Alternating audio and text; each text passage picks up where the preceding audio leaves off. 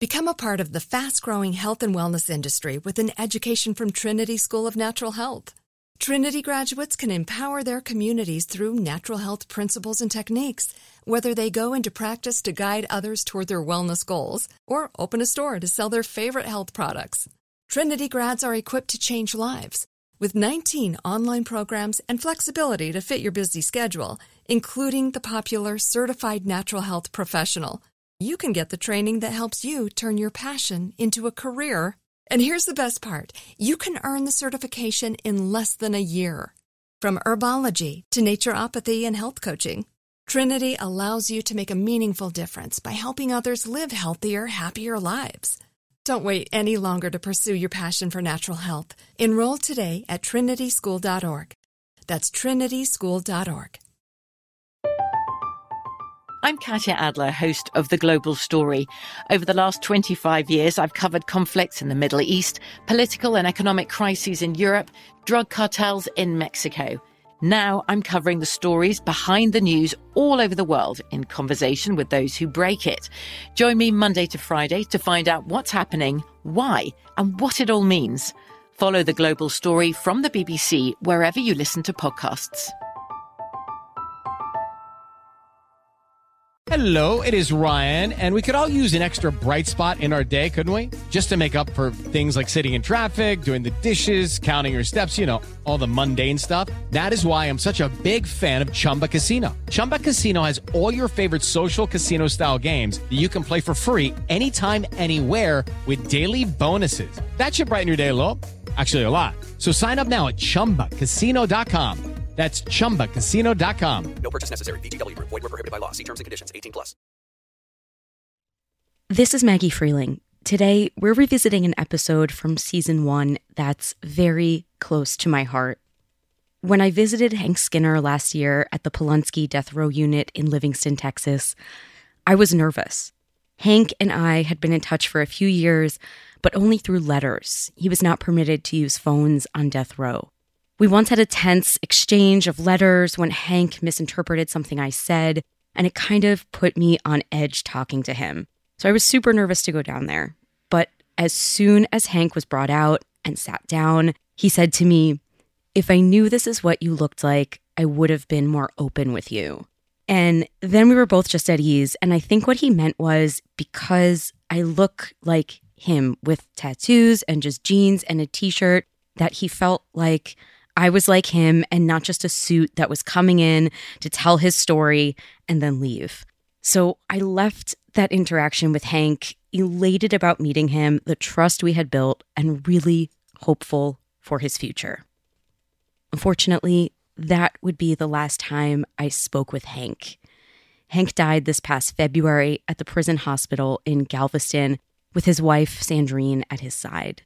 And in the end, it wasn't the state that killed him, but complications following surgery for an aggressive brain tumor. And despite his illness, Hank staunchly continued to maintain his innocence and to fight for exoneration, with the tireless help and support of Sandrine and his attorneys. Hank's dedication to the truth in the face of massive injustice has inspired us all. And so to honor his memory, we'd like to share his story with you again.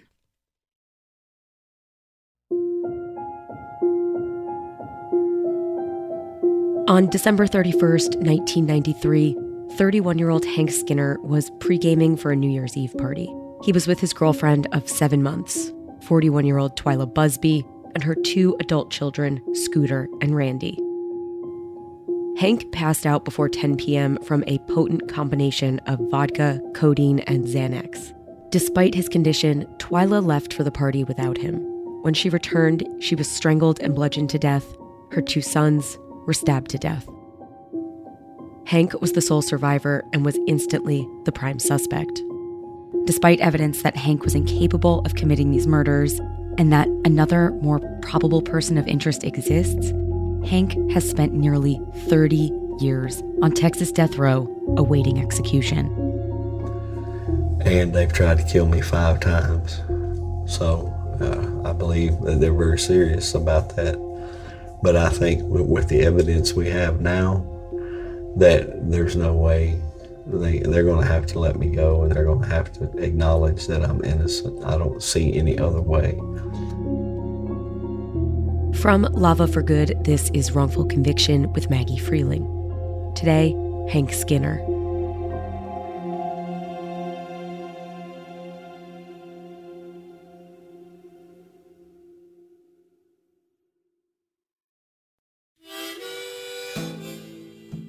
Hank Skinner was born on April 4th, 1962.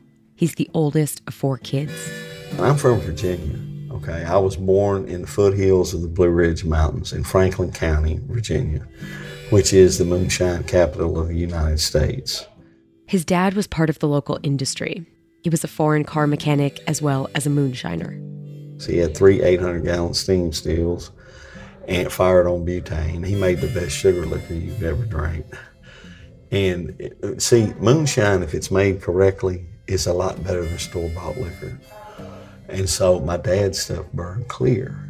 And I mean, it was about 140 proof. You could just get a 4-ounce glass, two ice cubes, and sip on it all. So did you just grow up drinking moonshine? Yeah, sure. When was the first time you drank it? 6 years old. I stole it from my dad. Growing up, Hank felt like he had the best parents in the world. He takes pride that he was named after his dad. I'm actually a junior, but when my dad passed, I took his name, and so now I'm just Henry Skinner, Hank Skinner. Hank is a nickname for Henry.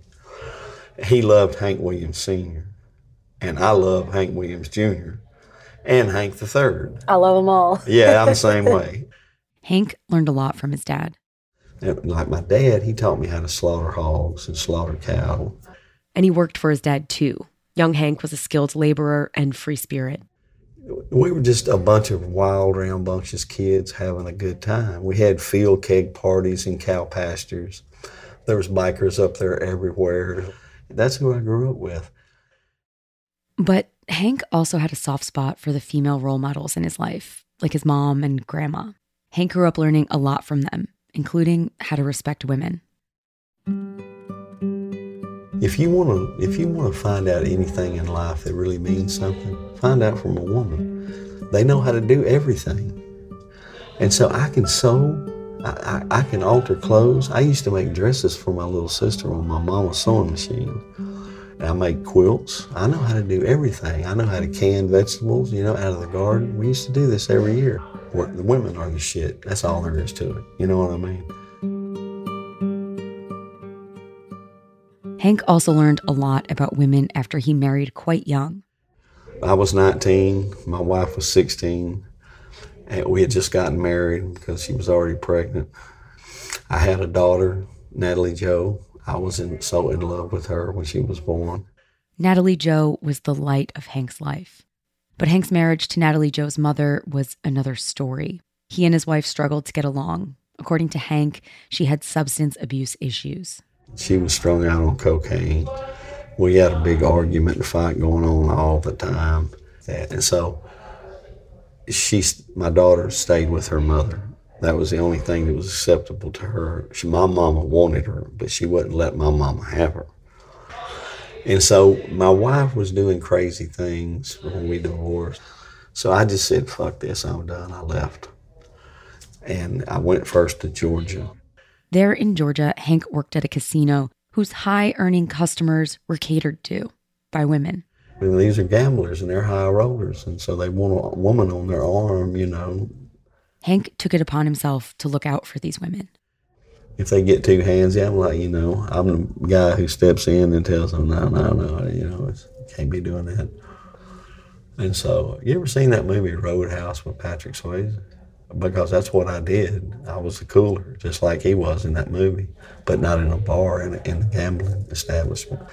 And so I lived in an old ramshackle rooming house that had 3 stories and had a big stucco porch on the top. And so I could sit up there and drink beer, smoke weed, and watch all the cars go by and holler at the girls. I was the rooster of the hen house. I had it all. In his mind, Hank was living the life. So how'd you wind up in Texas? So when I came out here because I wanted to break out in the oil field. because I heard about the oil field was a good place to make money. And I did. I made a lot of money out here. I ended up moving to Pampa. It's an oil field town. In Pampa, Hank found kindred spirits and the lifestyle he enjoyed.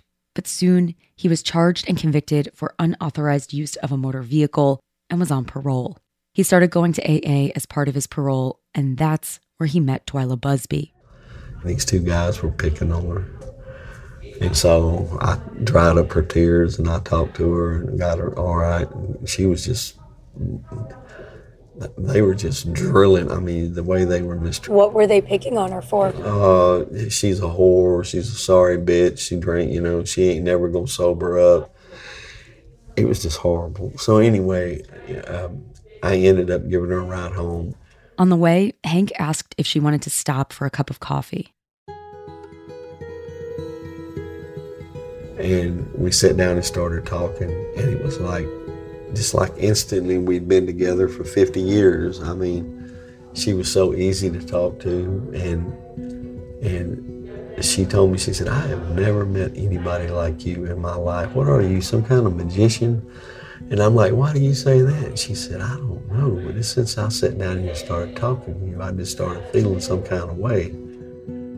Twyla and Hank started spending all their time together. Twyla and I were soulmates.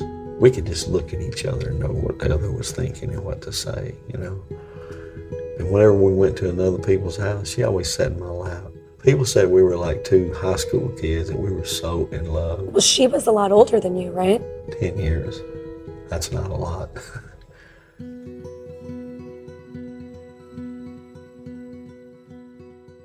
Twyla had two sons. Elwin, who went by Scooter, was 22, and Randy was 20. And Hank took on the young men as his own. The three of them had even worked together in a landscaping business. Hank had a previous hand injury that left his right dominant hand virtually useless. So the boys were a big help. So I laid out the plans and showed them what to do and how to do it, and they did all the manual labor. And we made good money. Everything was going great for Twyla and Hank until 7 months into their relationship, New Year's Eve, 1993, when it all came crashing down.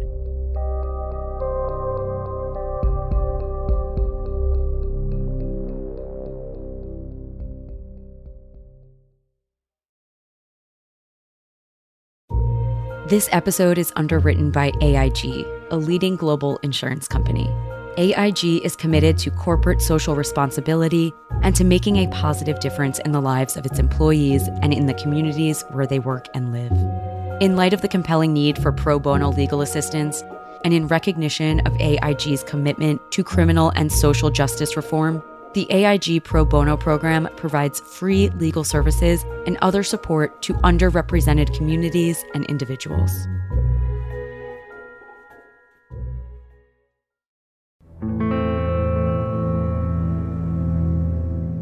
On December 31st, 1993, Hank, Twyla, and Twyla's sons were all at home preparing for their evening celebration. Although it could be a dangerous combination, Hank took some Xanax and drank the better part of a fifth of vodka. And then he accidentally started sipping Twyla's drink, not realizing that she had spiked it with codeine. That glass looked the same as mine, and I grabbed it and drank from it.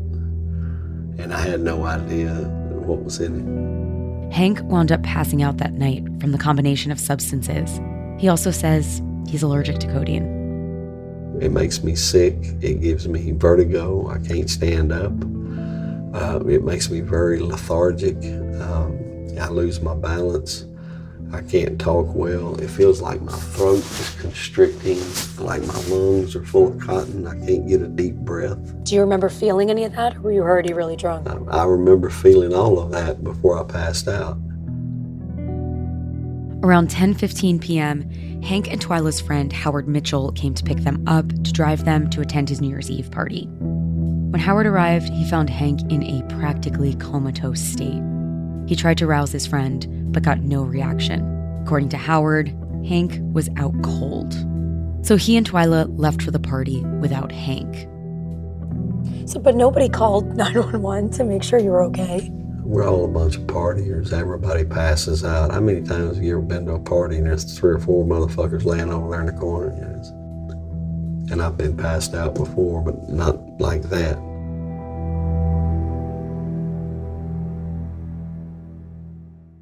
At the party, Twyla encountered her uncle, Robert Donnell. He was incredibly drunk, following Twyla around and making sexual advances. They had previously had a sexual relationship, although Twyla's consent to the relationship was questionable.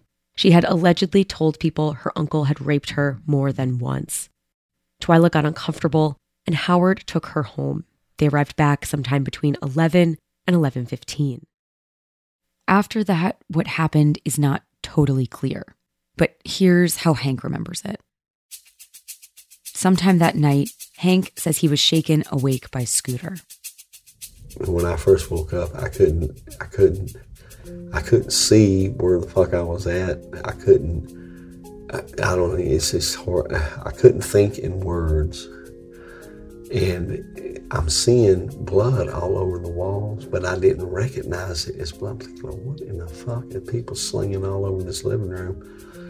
And so he got me up, and he gave me my pants, and he told me, put them on, we got to get the fuck out of here. And he was already injured at this point. Yes, and I didn't know that. Scooter had been stabbed in the chest and stomach area, but he was still managing to move around and was trying to save both of their lives. He said, we got to get out of here, Hank, they're coming back. And I'm thinking, who's coming back? What in the fuck are you talking about? You remember him saying they're coming back? Yes, and he was saying it in a high, strained voice. That's one of the things I remember. Scooter was a big guy, 6'6" and about 225 pounds. And despite his injuries, he was able to lift Hank up and help him out. Was anything registering at this point? A feeling, whatever has happened, is bad. This is bad. We have got to get the fuck out of here. But I wasn't thinking in words. I was just thinking in emotions. Still unsteady on his feet, Hank started looking around. And when I did, I lost my balance and fell face forward on the floor. And so I remember looking across the floor. I got up on my elbows trying to get up, and I couldn't do it. And I remember looking across the floor, and I could see my girlfriend. And all I could see was a mass of her hair and a blood, just black tinting the edges of everything. And everything was looking alternately red and green. But her face was gone.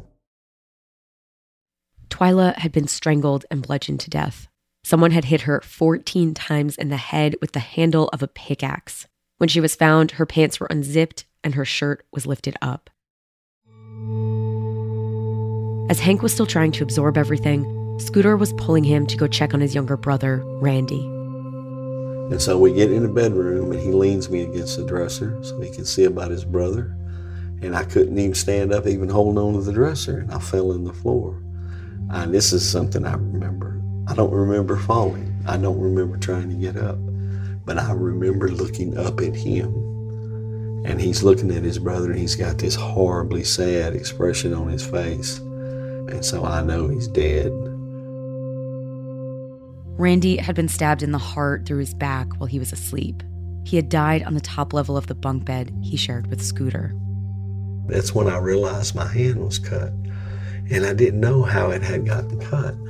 But I had a vague memory of somebody standing over top of me with a knife. And I threw my hands up, and they cut my hand. It was burning. And so I didn't know if that really happened or if I was just dreaming it. Hank wasn't dreaming that his hand was cut. That was real. He and Scooter moved through the house trying to escape, but they were bleeding everywhere. And so we got out to the backyard, and we went through the gate. And I didn't know where we were going, but we had to get the fuck out of there. That's all I knew. And so I fell in the alley. And he told me, Hank, I can't keep picking you up. And I said, don't worry about me. Just go get help. Go get help. And so I remember seeing him walk off towards the street light through the alley.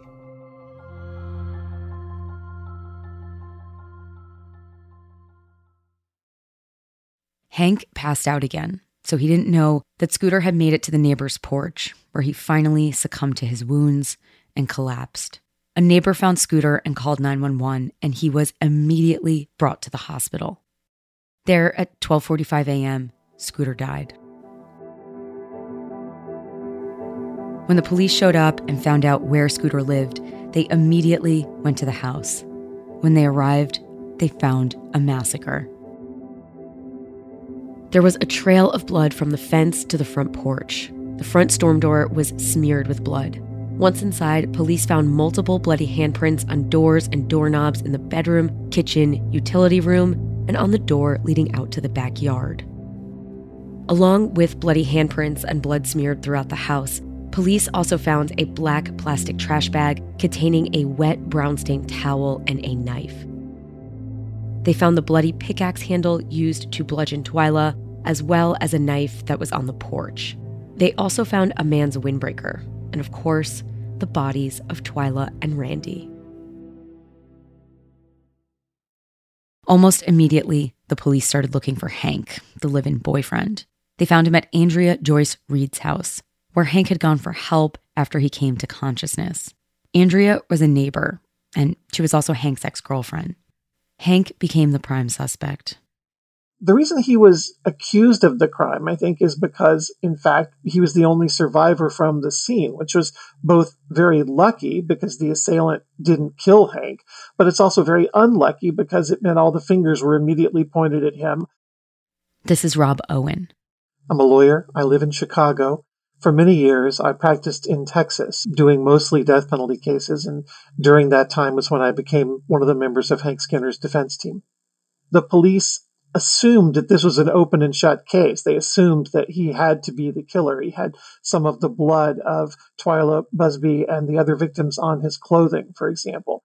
And Hank says the blood very likely came from touching Twyla to see if she was okay. I think that was all. It was very easy for the cops to assume that they had the right guy.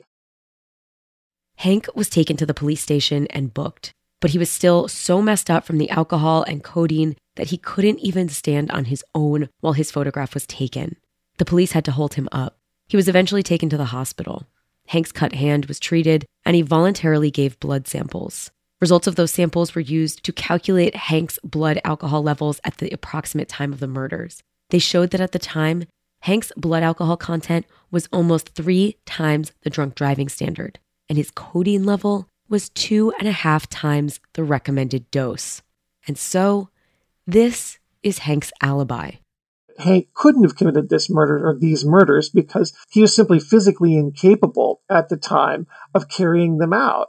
Remember, Hank was virtually comatose when Howard came to pick him up for the party. And Twyla came home from that party only about an hour later. Hank couldn't have possibly sobered up by the time the murders transpired. Hank could only have been able to sort of, at most, stand and stagger. Like that would have been about the sum of his physical ability based on the volume of alcohol and codeine in his bloodstream. Police searched the house for 10 days without a warrant, but they failed to collect key evidence, including non-bloody finger and handprints. Vaginal swabs were taken from Twyla, and despite one detective urging him to do so, Gary Stallings, the criminalist who was leading the forensics team, did not believe Twyla was raped and did not have the swabs tested.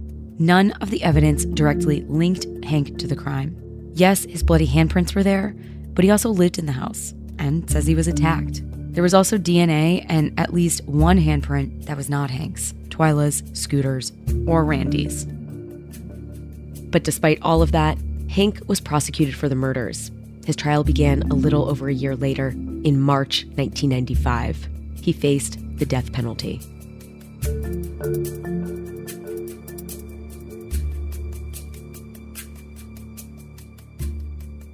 District Attorney John Mann was the prosecutor in the case. At trial, Mann rested his argument on 2 key testimonies, that of state witnesses Howard Mitchell and Andrea Joyce Reed. No actual forensics linking Hank to the crime were presented at trial. In fact, Stallings, the criminalist, conceded that just because the evidence proved Hank was there at the house does not identify him as the murderer. Howard Mitchell testified for the state and said that Hank was completely comatose when he arrived to take them to his party. But he also said that when Twyla's uncle Robert Donnell was harassing her at his house, Howard took her home and that they shared a friendly kiss on the porch. Mann used Howard's testimony to argue that Hank killed Twyla, Scooter, and Randy in a jealous rage. Andrea Joyce Reed, Hank's ex-girlfriend and neighbor, also testified. Because she came in and said, well, when he got to my house on the night of the crime, he was behaving in ways that didn't seem that messed up. He was obviously intoxicated, but he was able to walk into the house under his own steam. He was able to take off his shirt. He was able to stitch up the severe cut that he had sustained on one hand using thread and needles that Andrea Reed provided him. Her testimony was a blow for the defense. Harold Comer, who happened to be a former prosecutor, was Hank's court-appointed defense attorney. Comer argued that Hank survived the attacks because the perpetrator didn't perceive him as a threat in his condition. He also argued that Hank's pre-existing injury had left his right hand with nerve and tissue damage. He did not have the strength to carry out these brutal murders. William T. Lowry, a forensic toxicologist for the defense, also said that it was, quote, highly improbable that Hank could have committed the murders based on how intoxicated he was. In a later affidavit, he added to his argument. He said, quote, Mr. Skinner at best would have been in a stuporous state, barely able to stand without assistance and completely without the physical coordination or mental acuity required to commit these murders by strangulation, beating, and stabbing, end quote. According to Dr. Lowry, Hank was likely exerting whatever strength and energy he had just to stand up and walk. Based on Hank's bloody handprints around the walls of the house and his inability to stand for a photo at the police station, this was likely the case. Hank's defense attorney also presented Twyla's uncle Robert Donnell as an alternate suspect, but he failed to make a strong case of reasonable doubt for Hank. And on March 18th, 1995, the jury deliberated for only 2.5 hours before finding Hank guilty. 5 days later, they handed him a death sentence. And I just can't believe they're doing this to me because I'm innocent. And they knew I was innocent before they arrested me.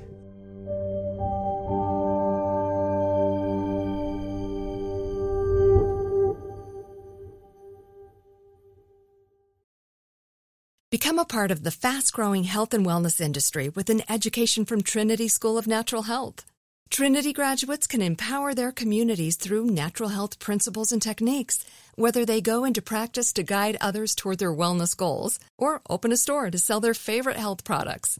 Trinity grads are equipped to change lives with 19 online programs and flexibility to fit your busy schedule, including the popular Certified Natural Health Professional. You can get the training that helps you turn your passion into a career. And here's the best part. You can earn the certification in less than a year. From herbology to naturopathy and health coaching, Trinity allows you to make a meaningful difference by helping others live healthier, happier lives. Don't wait any longer to pursue your passion for natural health. Enroll today at trinityschool.org. That's trinityschool.org. Today I'm going to give you some straightforward advice on how to deal with naughty kids. How about instead of timeouts, time-ins? Time for you to start paying some bills. I'm JB Smoove, and that was a full episode of my new podcast, Straightforward, inspired by guaranteed straightforward pricing from AT&T Fiber. Get what you want without the complicated. AT&T Fiber, live like a gigillionaire. Available wherever you get your podcast. Limited availability in select areas. Visit AT&T.com/hypergig for details. I'm Katya Adler, host of The Global Story. Over the last 25 years, I've covered conflicts in the Middle East, political and economic crises in Europe, drug cartels in Mexico. Now I'm covering the stories behind the news all over the world in conversation with those who break it. Join me Monday to Friday to find out what's happening, why, and what it all means. Follow The Global Story from the BBC wherever you listen to podcasts.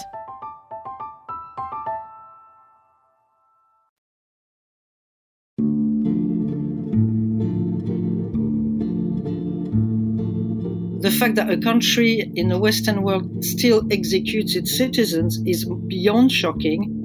This is Sandrine et Georges Skinner. I am French, spending half my time in Texas and half my time in France. Sandrine and Hank have been married since 2008, and Hank is anxious to get out of prison so they can be together. Because of the pandemic, they hadn't seen or heard each other for almost 3 years until recently. So for 3 years, you guys have just been writing letters? Yeah, that's correct. How did you hear about Hank? And, you're in France. What interested you in somebody in Houston, Texas? Well, I had a friend in France who was a young lawyer, and he wrote his thesis on the death penalty in Texas. And he sent me a copy.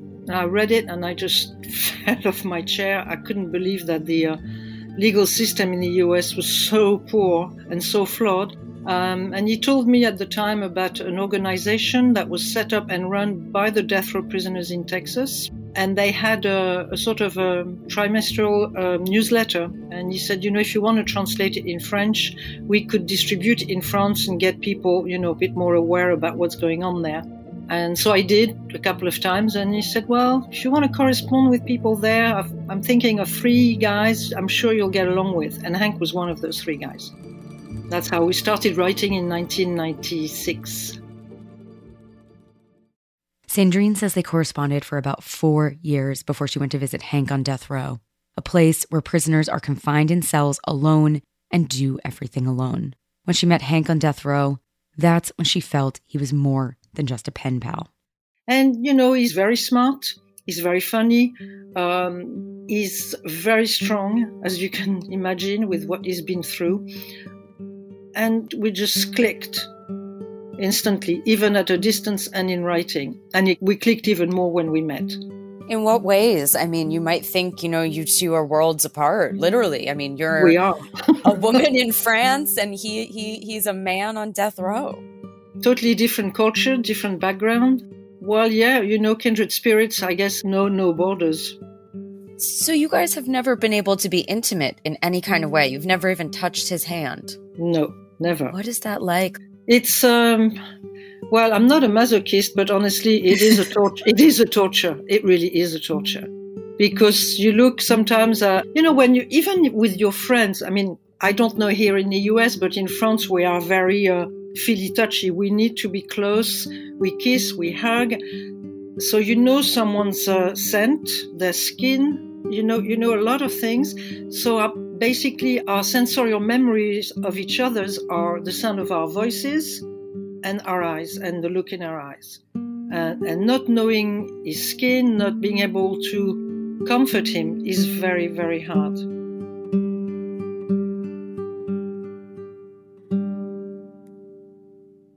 Through the years, Sandrine has flown back and forth between France and Houston to visit Hank on death row. Although she was not originally involved in Hank's innocence claim, Sandrine eventually became convinced of his innocence. And I read tons and tons of paperwork. And to me, it was obvious. I mean, physically, scientifically, for a number of reasons, it was very clear that he was innocent. And indeed, the one key witness that Hank's fate rested on, Andrea Joyce Reed, recanted her statement. Here's Rob Owen again. After Hank was convicted and sent to death row, Andrea Reed contacted Hank's lawyers and said, that testimony wasn't true. I was really afraid because I thought I was likely to be accused of being some sort of accomplice or having assisted Hank in some way that would put me into legal jeopardy. She was at the time trying to regain custody of a child, and she thought that would certainly be unlikely if the authorities were angry at her or believed she had some role in this crime. So she essentially went to trial and exaggerated systemically and repeatedly the things that Hank was able to do. What she said in her recantation was, in fact, Hank was not able to get into the house on his own. She had to go outside, basically drag him up the steps and into the house. But when she recanted, Prosecutor Mann was not pleased. John Mann dragged Andrea Reed before a grand jury after she gave her affidavit recanting her trial testimony and threatened to prosecute her for perjury if she persisted. And to her great credit, she did not back away from the recantation. And she said, I don't want false testimony on my conscience. And so I'm going to stick to now telling the truth no matter what the consequences for me personally are. But I think that says a lot about Mr. Mann, that he was willing to threaten to prosecute her in order to keep her truth from coming out. Hank filed multiple appeals, one based on Andrea's recantation, but clearly none were sufficient for the court to free him. He was only met with execution dates. Sandrine and Hank kept up their relationship for nearly 15 years before Hank got another execution date in March 2010. This time, it was serious. He was transferred to one of the cells near the death chamber in Huntsville, Texas. They killed my first friend March the 2nd. They killed my second friend March the 11th. And they were going to kill me March 24th, 13 days later. What is that like when you know you're going to die? It's indescribable. The last 7 days, you don't sleep at all. You're hypervigilant. Your mind starts unrolling. All of the things you've done in your life that you wish you hadn't done, the things you could have done better. I'm sitting there looking at that gurney that they're fixing to put me on. I could see it through the door. They had the door open. I could see the microphone. I could see the straps, the arm bars. And I was absolutely convinced I was fixing to die. I just knew that I was going to die because the courts had just given me the short shrift every time we had filed something like, fuck you, die. And so I felt like that was it. Did you get a last meal? Yes, I did. What was it? Popeye's fried chicken, a double cheeseburger with onions and tomatoes, no lettuce, and chocolate pudding, chocolate cake, and a chocolate milkshake. And I ate every bit of it.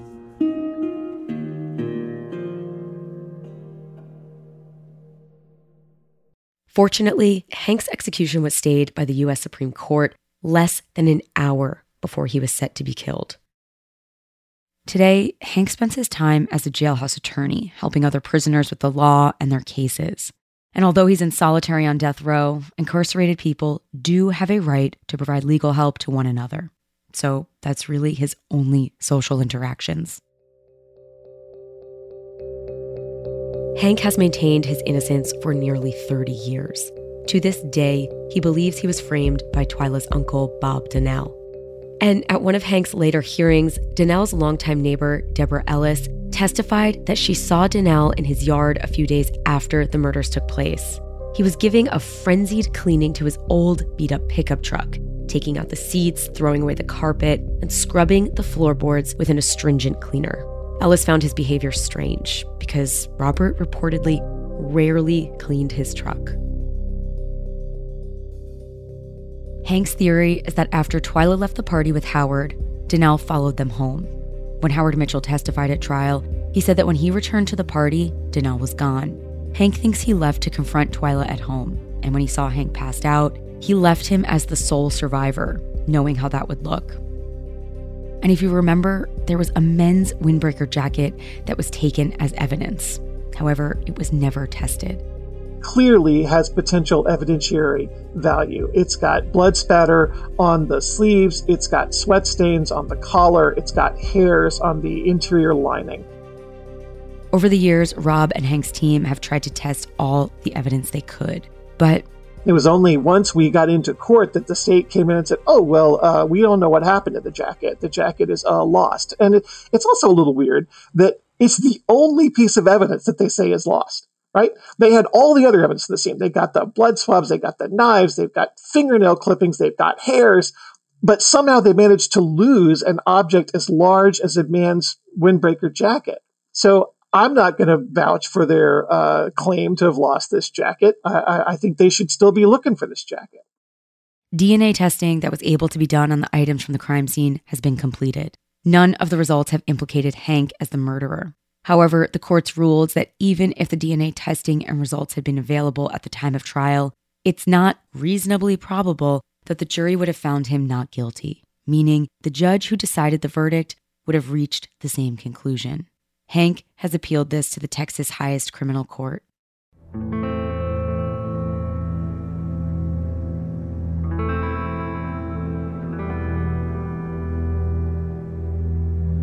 When I met with Hank at the Polonsky death row unit, I asked him, Do you wish you were killed that night instead of winding up here? There have been times when I wish that, because especially in the first days after this happened and I was in the jail cell by myself, it would have been so much better. You know what I mean? And I just could not believe that they were gone. I mean, the three people I love most in this world, her sons were my best friends. We spent all our time together. And so to wake up one morning and they're just all gone. And survivor's guilt. I didn't do this. There's nothing in the world that could have made me do it. But I felt so responsible because I was the king of that castle.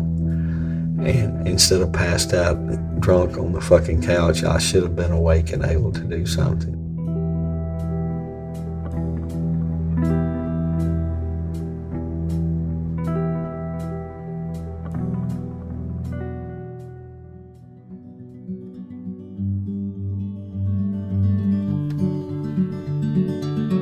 Can you envision a life outside of here? Sure. What does that look like? I'm going to be with Sandrine. Do you think you'll go to France? Absolutely. You're going to get out of here? Oh, hey, I'm out of this country. They let me out of here. I'm so out of here, it ain't funny. Do you think you're going to get out?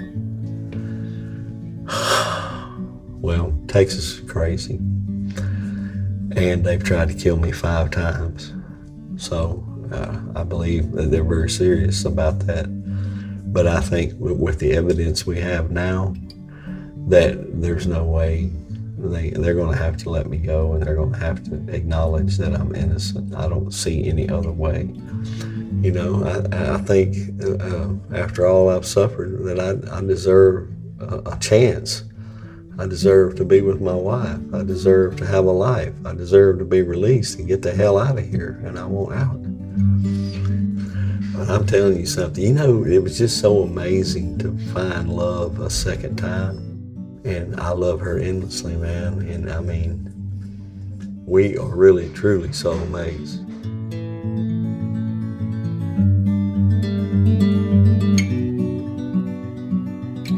Hank was facing another execution date in September of 2023.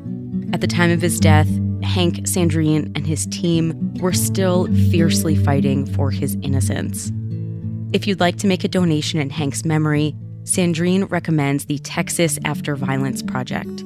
More information about this and about Hank's case can be found at the links in our bio.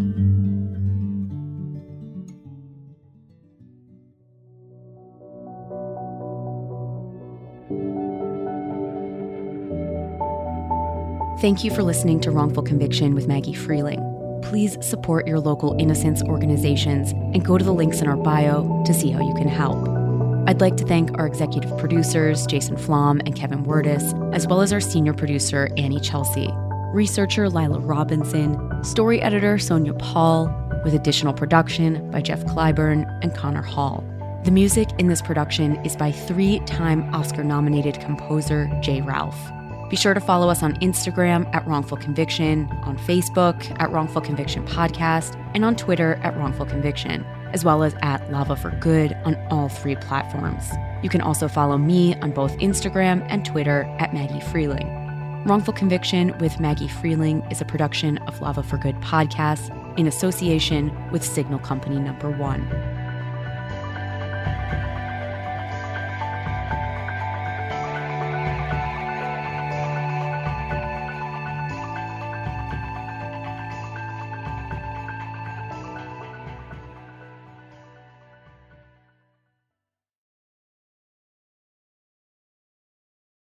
Become a part of the fast-growing health and wellness industry with an education from Trinity School of Natural Health.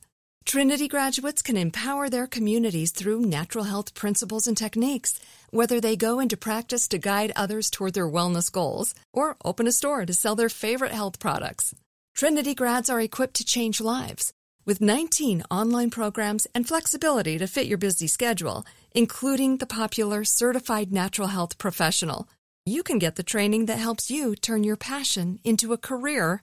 And here's the best part. You can earn the certification in less than a year. From herbology to naturopathy and health coaching, Trinity allows you to make a meaningful difference by helping others live healthier, happier lives.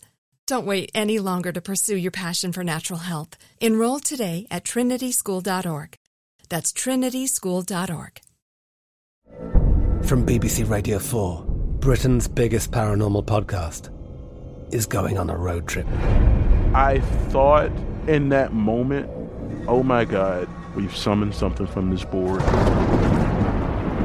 This is Uncanny USA. He says, somebody's in the house, and I screamed. Listen to Uncanny USA wherever you get your BBC podcasts, if you dare.